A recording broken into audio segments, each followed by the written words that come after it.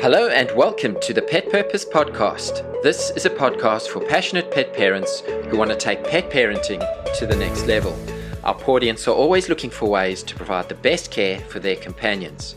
I'm Brett the Vet, and each episode I will share useful information and key takeouts that you can easily adopt to magnify the care, adventure, and excitement that you enjoy by having committed to becoming a dedicated pet parent just like me.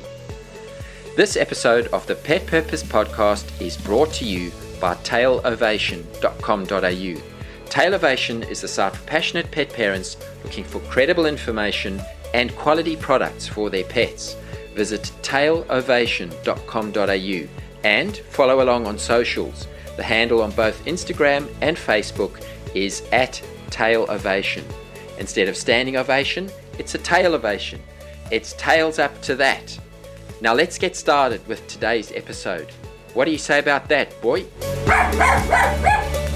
Well, in today's episode of the Pet Purpose Podcast, we're going to be kicking off a mini-series on dealing with the end of life in our pets. Now, in this 3-part mini-series, we'll cover off how to know when it's the right time to say goodbye. Then in part 2, we'll look at what happens to our pets' remains once we've made that very difficult decision to say goodbye. And then in the third and final part of the mini-series, we'll discuss how to deal with the grief of losing a pet. So to kick off the mini-series, I'm very pleased to be joined today by my guest, Dr. Courtney Prue. Now, Courtney is a veterinarian who focuses on compassionate end-of-life care in the comfort of the home environment. And this is through her business, which is called Rest Your Paws. So Courtney, a warm welcome to the Pet Purpose Podcast. It's a pleasure to have you share the mic with me today. Oh, thank you for having me, Brett. I'm really excited to be here. Yeah. So Courtney, unfortunately, no one is immortal and neither are our pets. And, given the fact that our pets' lives are generally much shorter than our own lifespan, that means that at some point in our lives as pet parents, we'll all be faced with a very difficult period of losing a pet. And I guess in most instances, this will involve euthanasia. And exactly when to euthanize, is by no means an easy decision. Now, when our pets are young and sprightly, they become unwell, the emphasis is obviously trying to resolve that illness and getting them back to a good state of health. But during the end of life period of our pets, this becomes a little bit more grey as the emphasis shifts from trying to get our pet back to good health. In other words, from trying to get a cure, and it shifts more to just keeping them as comfortable as possible, as they head towards end of life. And that's sometimes referred to as palliative care. So, Courtney, perhaps for our listeners, we'll get into some of the details of euthanasia, but perhaps can you give our listeners just an idea of what end-of-life and palliative care is? Yeah, absolutely. So as a palliative care veterinarian, exactly as you said, I generally focus on helping pets at the end of their life. And so that means generally that they've either been diagnosed with a life-limiting illness where there's no cure. Right. And they know that the prognosis is poor and their pet may have been given weeks or months or even days left to live. Or the pet is just very elderly and has reached the end of their natural lifespan. And the focus of the veterinary care at that point in the pet's life is really just to provide comfort care. And that's what I call it. Right. It's really just to try to make the pet's quality of life as good as it can possibly be in the final stages of their life, and really just eliminate any signs of disease that the pet may be showing, make sure that they're not experiencing any discomfort or pain, and really allow families to be able to spend as much quality time with their pet as possible, and really enjoy the time they have left where they know that their pet is comfortable and able to really, have a nice time for the remainder of their life with their family. And also really to support the families and to be able to make the decision at the right time for their pet. because as you say, it's really hard to know when to, to think about putting your pet to sleep. And you often need help from a veterinarian or someone who knows exactly what is happening and why it's happening. So my role on that side of things is not just to help the pet feel better and to give you more time, but also to provide education for families about their pet's condition and help them to know when to make the decision at the right time. Yeah. And I think you raised some important points there, which is, providing that comfort, managing the pain, and just helping prepare the family. So, Courtney, we've said, already multiple times that dealing with the end of life in our pets is very difficult. So how should one go about preparing for end of life? What are some of the things that we need to take into consideration when preparing for this end of life phase? Yeah, I think one of the biggest ways that families can become prepared is to really educate themselves and have the help of a veterinarian to educate them about what is the condition that the pet has and how will that continue to progress over time.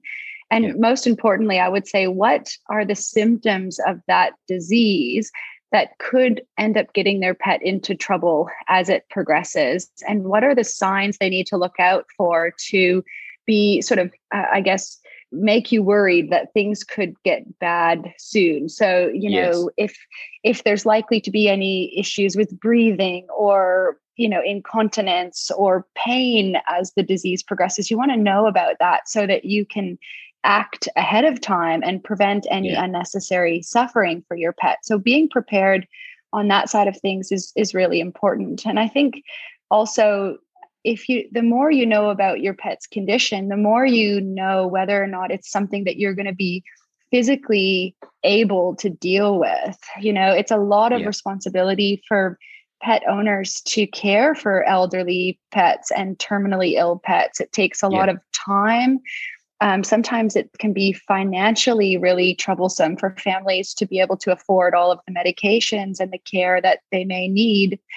And I think, making sure that you're in a position where you can actually, handle that level of care is really important and part of being prepared for what the end of life will have in store for you. And I think you're so right that, it's a very tough decision, as we've said, but it's a decision that doesn't need to be made alone and in solitude. And as you say, we should be guided by the veterinarian's advice as pet owners, and, also getting support from friends and family. So, seek guidance from your veterinarian, as Courtney has said, and they can give you an idea of any long-term illnesses to expect or prognoses or the likely outcomes or any complications. So it can just provide a better picture for you as a pet owner during these difficult times. So Courtney, how, we said you could get support from not only your vet, first and foremost, but also other members of the family. But how does one also prepare other members of the family? And perhaps in particular, if there's any children involved, do you have any thoughts around that as well? Yeah, Brett, that's a question I get all the time is, it's hard enough as a family member to learn that your pet has reached the end of their life. And then also thinking, well, how am I going to tell my family and the kids? This is going to be heartbreaking. And people ask me all the time, what should I do? And I think the main thing I try to tell parents is, be as honest as you possibly can with your kids and use real terminology. Don't shy away from the topic by saying things like, he's just going to go to sleep and he's not going to wake up, because it can be confusing for kids. So I think it's really important to explain death in as honest a way as possible, because your children are more resilient than you think. And they will also be so grateful that you trusted them enough to be open and you felt that they were mature enough to have a real discussion about it. And I find that most of the kids do really well when the parents are really honest with them. And I think in terms of going back to your question about how to prepare for, your pet's passing with your children is to try to find really beautiful ways to memorialize the life of your pet, in the coming days or weeks to them passing. And I have a lot of families that will make beautiful cards with their kids, goodbye cards to give to their pet on the day when they pass, or take their pets out to their favorite place with the kids and have a beautiful day, spoiling him with delicious treats and, dog cookies and, delicious meals, and just having a really nice few days to weeks with the pet and the family, and answer any questions that they may have leading up to it as honestly as you can.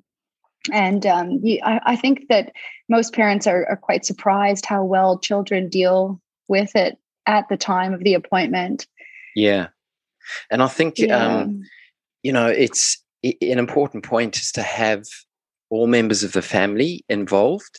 And perhaps not everybody will have the same opinion, but as long as everybody's opinion is heard, and as long as everyone realizes that in the end, the ultimate decision should be made in the best interests of the pet. I think if that is the primary focus, then, that becomes a lot more palatable for everyone to accept. And makes things a lot easier. Yeah, absolutely. And I often will say, not everyone has to be at the appointment. Some people just don't feel comfortable being there, but I do think it's important to give everyone the option of whether or not they want to be a part of the final goodbye, or whether or not they don't. But I think, be as honest as you can with your family, and especially small children, and give them the option to make the decision that they feel most comfortable with. Yeah. And I think you touched on an important point there. Some of the decisions when you're preparing for this event with your family is, as Courtney's just said, who in the family would like to be present during the euthanasia. Other decisions might be whether it's at home or in the clinic euthanasia, and we'll touch on that in a little while. But also, as Courtney mentioned, what would you like to do with the remains of your pet, and how do you want to provide some memories of that? And as I mentioned in the introduction to this episode, in the second part of this mini-series, we'll talk about some of the options in terms of memorabilia for your pet. So keep a listen out for that future episode as well. So, Courtney, what are some of the perhaps emotional and physical factors that need to be considered, when deciding on the right time? Do you have any thoughts for our listeners on that?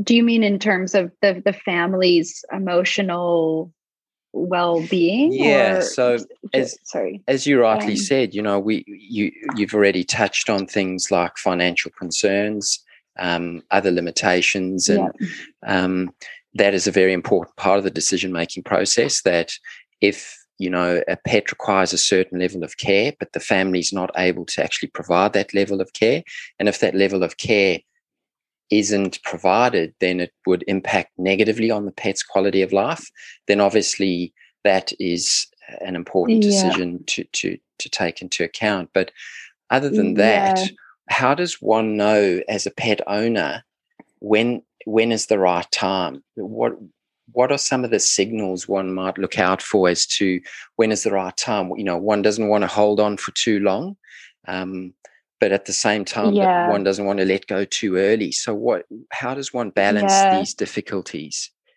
Yeah, and I think that is probably the most difficult, I guess, decision that you're faced with at the end of the life of your pet, because everything in you is saying that you love your pet so much and you would want to keep them forever. And you've spent your whole life doing everything you can to make sure that they're comfortable and giving them the best life. So it feels like you're going against everything in your body to say, I'm going to make this decision to put my pet to sleep.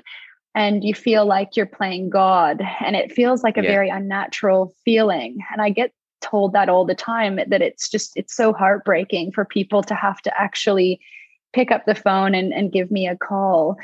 But I also think that making this decision on behalf of your pet that may be experiencing discomfort or beginning to suffer, I think that it is one of the kindest things that you can possibly do for your pet. And, there are a lot of really good tools out there that I will give to families to help them to decide when it is the right time to say goodbye. There are some very simple things, questions that you can ask yourself about this decision making. So, I sometimes say to families, what were the top 5 things that your pet loved to do when they were young and happy and healthy? And when they can no longer do 3 of the 5 of those favorite activities, then you may start to have to question whether or not their quality of life is adequate. You can go back and look at how your pet used to be before their illness. So whether or not that's looking at photos or videos and actually trying to compare how much have they deteriorated or changed over time? Because a lot of times their condition might deteriorate or get worse very gradually. And so you don't actually see it. But by looking back at videos or pictures, then it becomes really obvious that they have been declining. And that sometimes is a big eye opener for families and really helps to know that they're making the right decision. And then another tool that I think is really helpful is to actually mark the good days and the bad days on a calendar. And there's a really good free app out there called the Grey Muzzle app. And it allows you to input all the good days and bad days, and it can actually keep track throughout the day or even weeks or across months of how many good and bad days your pet may be having. So you can start to track trends. And that's a really good visual and more quantitative way of being able to see that your pet may be declining and starting to not have a good quality of life anymore. And I think, overall, I try to tell people that don't focus on just one factor. For instance, if your pet's not eating, that's when you'll know it's the right time. Or if as soon as my pet can't get up anymore, then I'm going to know it's the right time. I would try to look, in terms of looking at quality of life, there's so much more that you can evaluate. And I try to break it into 3 main categories for people. So I think looking at their physical well-being and their emotional well-being, as well as your pet's social well-being, and looking at all 3 factors together, that can be the best way of getting an overall sense of how your pet's quality of life is. So in terms of their physical well-being, you ask questions like, are they able to breathe comfortably? Are they eating and drinking well? Or are they losing any weight or becoming dehydrated? Are they able to walk, urinate, defecate, and are they still grooming on their own? And are they able to actually sleep through the night? That's a big one, especially pets as they're getting older. They don't often sleep through the night, or they may be a bit uncomfortable in getting up and down. And that does really start to affect their quality of life. And then, in terms of on the emotional side of things, is your pet able to enjoy their regular routine? Do they have a good level of mental stimulation at home? I see some pets that sit in the same bed all day long because they can't really get up anymore. And they sort of just stare at the same spot in the house all day long. Are they actually getting enough mental stimulation to have a good quality of life? And, another consideration is, do you think your pet's coping with their disease well? Is it affecting their emotional well-being on that side of things?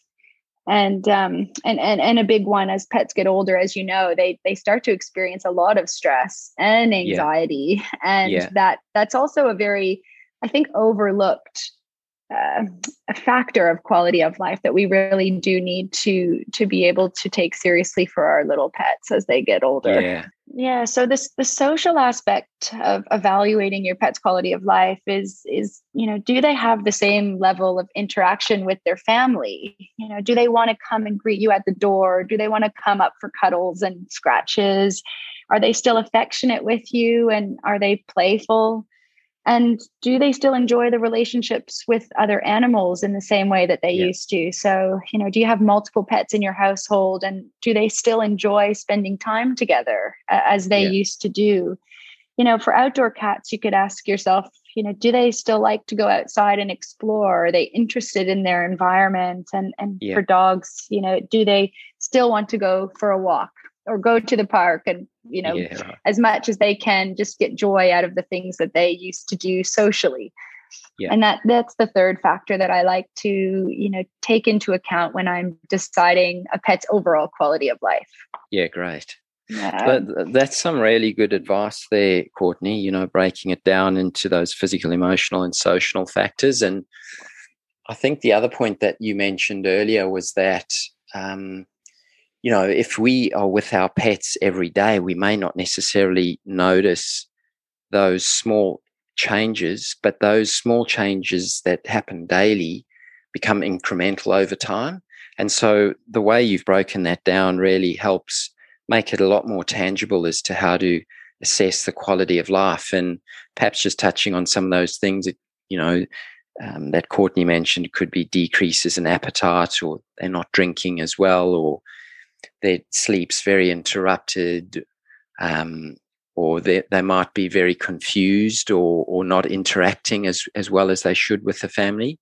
And those are all things that do help make it a little bit more quantitative when trying to, come up with a decision like this. And as mentioned already, it's very important to take your vet's guidance and advice into account, but probably no one knows your pet better than you would know your pet. And that's why it's good to, take this advice from Courtney. And that's also a great suggestion about that app, the Grey Muzzle app. So for any listeners who are interested, that's an app to look up for sure. So, Courtney, perhaps some of the listeners may not know what's actually involved in the actual process of euthanasia. It might be worthwhile for us just to outline that procedure and just talk about what's involved. And perhaps a lot of listeners might also be wondering, is that a painful procedure for my pet? So let's unpack that a little bit. Yeah, no, definitely. I think it's in terms of, when your pet reaches that point, a lot of families are confused and they think, well, I wish that my pet would just pass away in their sleep, so you don't have to make that decision, and you just want them to have a natural death that just involves them drifting off to sleep and not waking up.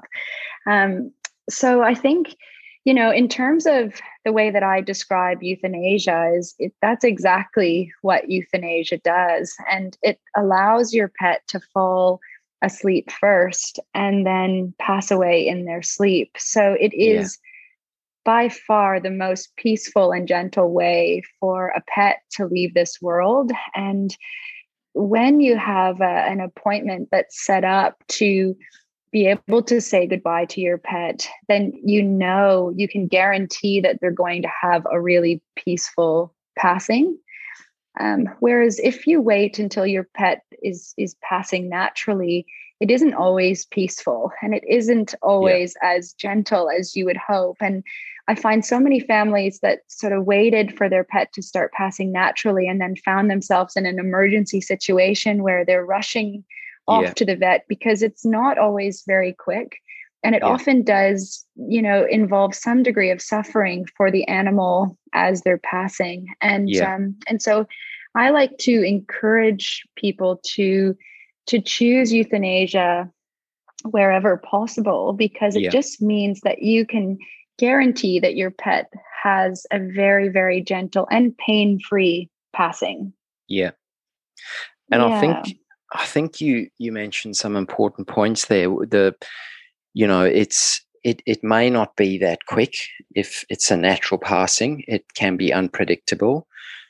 Euthanasia, on the other hand, is a lot more controlled, a lot more comfortable for the pet.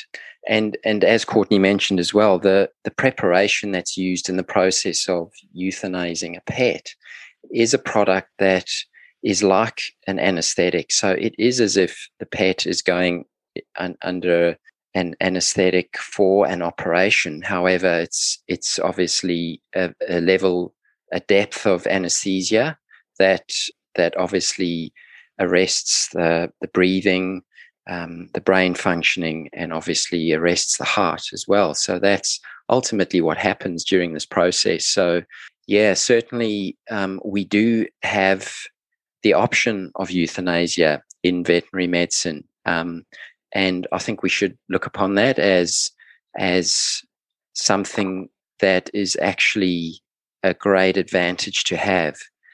It's not always legal in the human field. So there's some countries where it's not legal. There's some countries where certain states do not allow for the euthanasia of people. But in veterinary medicine, it is legal, and it's something that we should respect, but use appropriately for the benefit of the pet.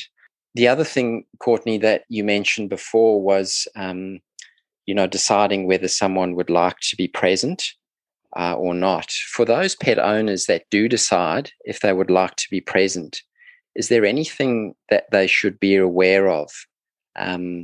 Some signs that may happen during the process that may make them distressed if they're not aware of them? Perhaps let's just touch on one or two of those briefly. Yeah. So what you can expect at a home euthanasia service is that the very first thing that the vet will do is give your pet a medication to make them feel relaxed and comfortable. And yeah. I give it the analogy that they'll feel like they're floating on a cloud, because it's exactly the feeling. So if they're feeling any discomfort, that will all go away. If they're feeling any stress or anxiety, that will go away. And they'll just be able to lie with you, and you'll be able to spend a bit of time at the beginning of the appointment just giving your pet lots of love, where you know that they're really comfortable. Yeah. Once they are really relaxed, then the veterinarian will place a little IV cannula in one of your pet's legs. And by that point, they won't know what's happening. They won't feel that at all, because they've been given the relaxing medication first. And so that IV line is placed. And then when the family's ready, then the medication, which, as Brett said, is an anesthetic, will be given slowly through the IV line, and the pet will pass very peacefully in their sleep. Some things that I do like to just warn pet owners about after their pet is passing is that if they happen to have a full bladder after they've passed away, then sometimes that bladder just relaxes, or the little, and you may have a little bit of wee that comes out. The same goes for if your pet has a little bit of feces there, then that might come out a little bit as well. Yeah. And probably the one thing that I do try to tell most families is that after their pet has passed, their pet's eyes generally remain slightly open. And that's just because that's the natural, when everything is relaxed, that's the natural position for the eyes to be in. And I know that can sometimes be confusing for pet parents, because they think once you've passed, your eyes should be closed. But I always let people know that ahead of time, so that that's not a surprise to them. There can be a few other little reactions that naturally occur after you've passed. If your pet's been given a sedative medication first, then these tend not to happen. But if they haven't, then you may notice that your pet breathes a little bit deeper as they're passing away, or just after they've passed, they may take one deeper breath before they've fully passed. And that is, we often would tell people to expect something like that as well if we haven't given the sedative medication first. And I think that's very important that you outlined that, Courtney, because rather be aware that it is a possibility that these signs might appear, as opposed to not being aware and have them appear. For example, if an owner were to see a pet taking what's called an agonal breath. It's a reflex breath. It may be perceived as the pet gasping for air and being in pain, but as Courtney mentioned, it's just part of the normal process as the body shuts down. And the eyes, the pupils dilate, the eyes sort of have a distant stare about them, and the eyelids do remain open. That's all natural. I think we've all, seen images on TV and in movies of people dying, and we see them putting the blanket over the dead body. We see them sort of zipping up a body bag. And similarly with pets, the pet will be covered in a blanket, or it'll be placed in a body bag. And as Courtney mentioned, when a pet is euthanized or dies, all the sphincters do relax, so they can wet themselves or mess themselves. And so body bags, whether it's for a human or for an animal, these are all part of helping keep things clean and tidy whilst the body's being transported until such time as it's cremated. So these are all things that probably aren't always nice to talk about, but I think just giving the clarity and visibility to people will help ease some of the stress involved in the process. Yeah, I agree. I think the more that you know what could happen and you're prepared for that, I think it makes it easier. And then not to worry if it does happen, that it's a completely natural part of the dying process. And it doesn't mean that your pet is experiencing any sort of distress or discomfort. It's important to know so that you're comfortable with the procedure. Yeah. And Courtney, we've touched on briefly sort of home versus in-clinic euthanasias. Perhaps expand on some of the benefits perhaps of doing a home euthanasia. Yeah, so I do home euthanasias only, and I have done both. I worked at a clinic for many years, and I think it is really comes down to being a personal decision. Some families would rather be in the clinic where they know the veterinarians, they know the team, and their animals comfortable at the clinic, and the thought of doing it at home maybe would just be too sad for the family. So they would choose to go into the clinic environment, which is absolutely a nice option. And whereas I find some families would really prefer to be at home, and especially for those pets that are particularly anxious at the vet clinic, or so cats, they really don't like leaving the comfort of their own home. So I think for cats, it's really nice. And also, if you've got a big dog and it's really hard to get them in and out of the car, and you don't want to have that added stress on their final day, there are a lot of cases where you may find that it's a really nice option to be able to say goodbye at home.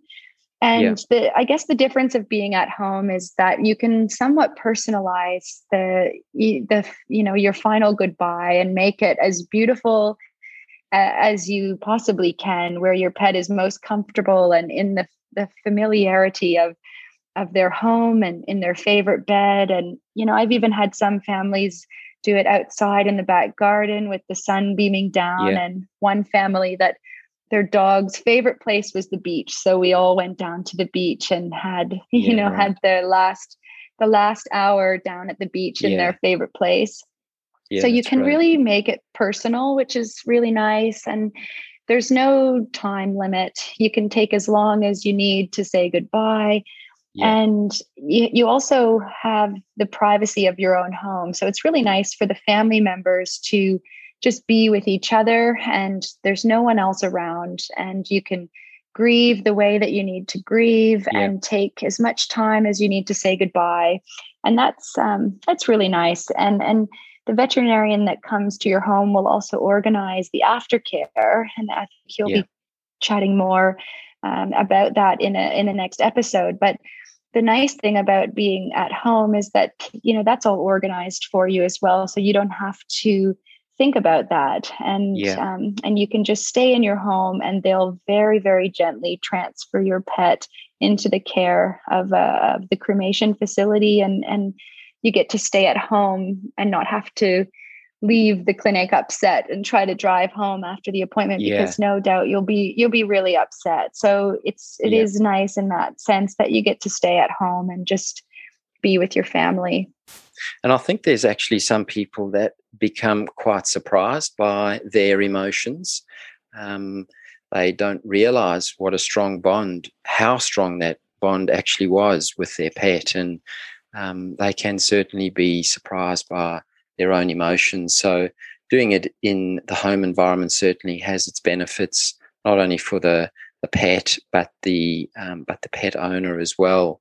But in either way, whether it's in the home environment or at the vet clinic, each person's decision will be unique, and there'll be some people that benefit from the home environment and others that benefit from the clinic environment. I think the take-home message is that, whether it's at home or at the clinic, the vet and the vet team will be making sure that your pet is as comfortable as possible and that they're receiving the care and love and the comfort that they deserve during this time. So either way, it's an important time in the pet's life and in your life as a pet parent. Courtney, we touched on this a little bit earlier, but I'd like to reiterate it that sometimes people feel a lot of guilt during this time.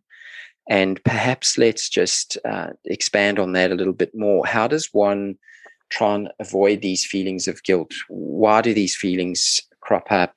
And what can one do to try and avoid them? Do you have any more thoughts on that? I think that guilt that you're describing can actually be debilitating. And the feeling of guilt, knowing that your pet is reaching the end of their life and that you're going to have to make this decision, and knowing that you're going to lose your family member that you just love so much. There's actually a name for that type of grief, and it's called anticipatory grief. And I don't think people really understand how much it's going to hit them until you're actually in the midst of it, and you just don't understand why you're feeling so sad. And I think it's different because in the human side of things, you don't have to make that decision to put your family member to sleep or to choose euthanasia for a family member. It's not in your hands. And it's different when you have a pet, because that it is up to you ultimately to make that decision if it's in the best interest of your pet. And having to make that decision, just you hold so much grief, and it could be debilitating. Yeah. And also thinking like, what am I going to do when I lose my pet? He's been with me or she's been with me for 15 years. I don't know what my life's going to be like. Yeah. And that can really hold you back from making the decision that you need to make.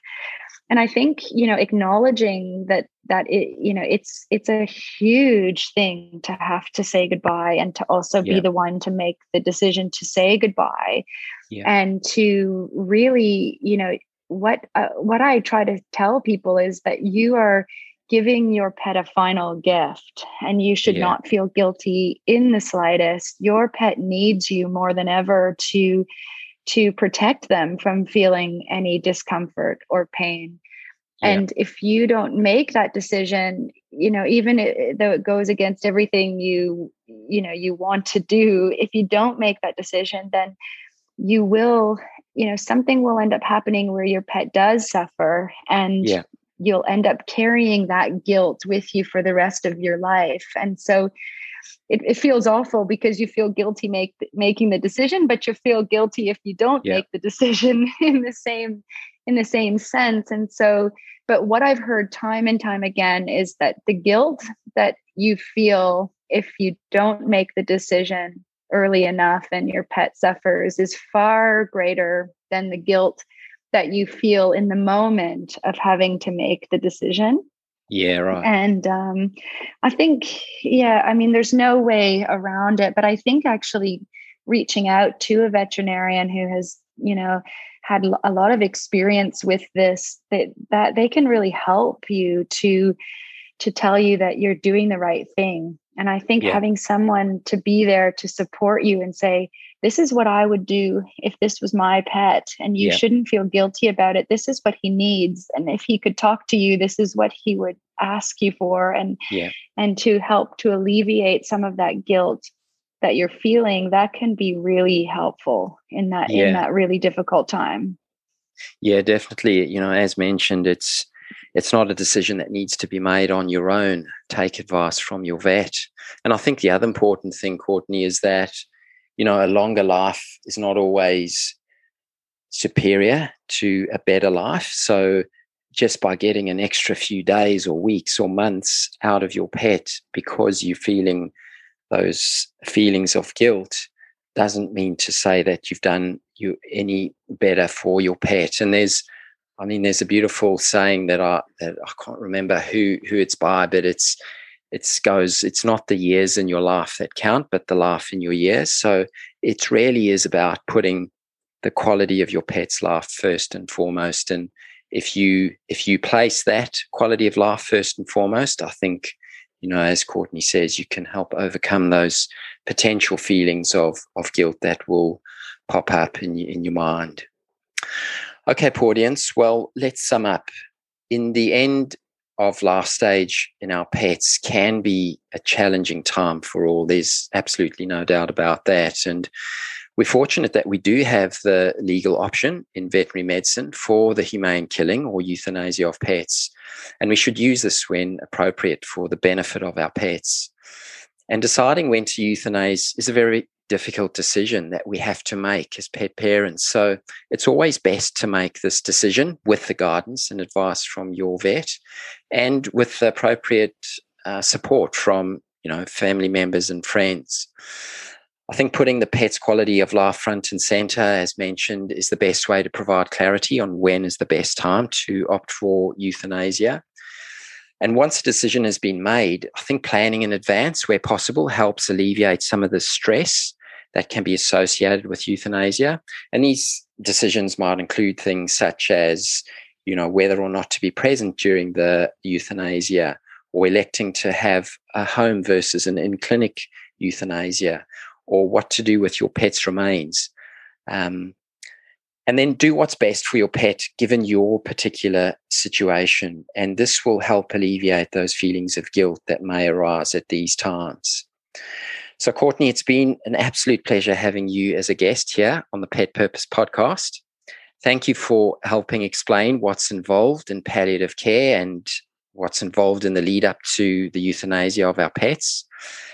Thanks also for, you know, helping provide the compassionate care for pets during this end stage of life, and also for helping pet parents with saying their final goodbye. So if any of our listeners would like to reach out to you at Rest Your Paws, how is the best way for them to go about doing that? Yeah, thank you. Thank you so much, Brett, for having me. It's been a really lovely conversation. And I hope that the audience has found some of these things helpful in you know, if they're approaching a similar situation for their pet. If anyone does want to have you know, a home veterinary service for their animal as they reach the end of their life, my service, as you said, is called Rest Your Paws. And at the moment, we work as a mobile service across all of Sydney. And we help families to say goodbye in the most peaceful and loving way that they possibly can when that time comes, and offer support and guidance around the decision making. And we really do know how tough it is for families in this position. So you know, you're more than welcome to reach out to us if you have any questions. You can find us online. The website is restyourpaws.com.au, and all of the contact information is on our website. And another thing that you may find really helpful if you've got an elderly or a terminally ill pet is on my website. I have some incredible resources for how to tell if your dog or your cat is in pain. And these are scoring tools that you can take at home, you know, to at least get a general sense of if your pet may be showing signs of discomfort. There's also some really great quality of life scoring tools. So you can take the test on the resources section of my website. And just to give you more information in general about palliative care in pets and in-home euthanasia and what it involves. And there's lots of great resources there. So I hope you find them helpful. Yeah, that's great. Well, I'll put some links to those in the show notes for this episode. So yeah, thanks once again, Courtney. Lovely. Thanks for having me. This episode of the Pet Purpose Podcast was brought to you by tailovation.com.au.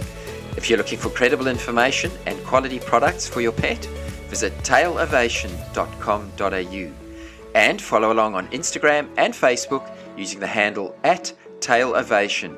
That's TAILOVATION. Instead of a standing ovation, it's a tail ovation. You can also find a range of pet products from food, treats and toys to flea and tick products and much more at the Tailovation shop online. And if you'd like to access the show notes for this episode, then head over to the podcast page on the Tailovation website. In the show notes, you'll find links to the Rest Your Paws website as well as links to the Tailovation shop. So visit tailovation.com.au to access the show notes. Well, that's a wrap for this episode. Thanks for being such a great audience. Please go ahead and share this episode with other passionate pet parents and do your bit to create happy, healthy pets. And if you enjoyed this podcast, then please do us a favor and leave a review. Remember, you're awesome and your pet thinks so too. It's tails up to that. Wouldn't you agree, boy?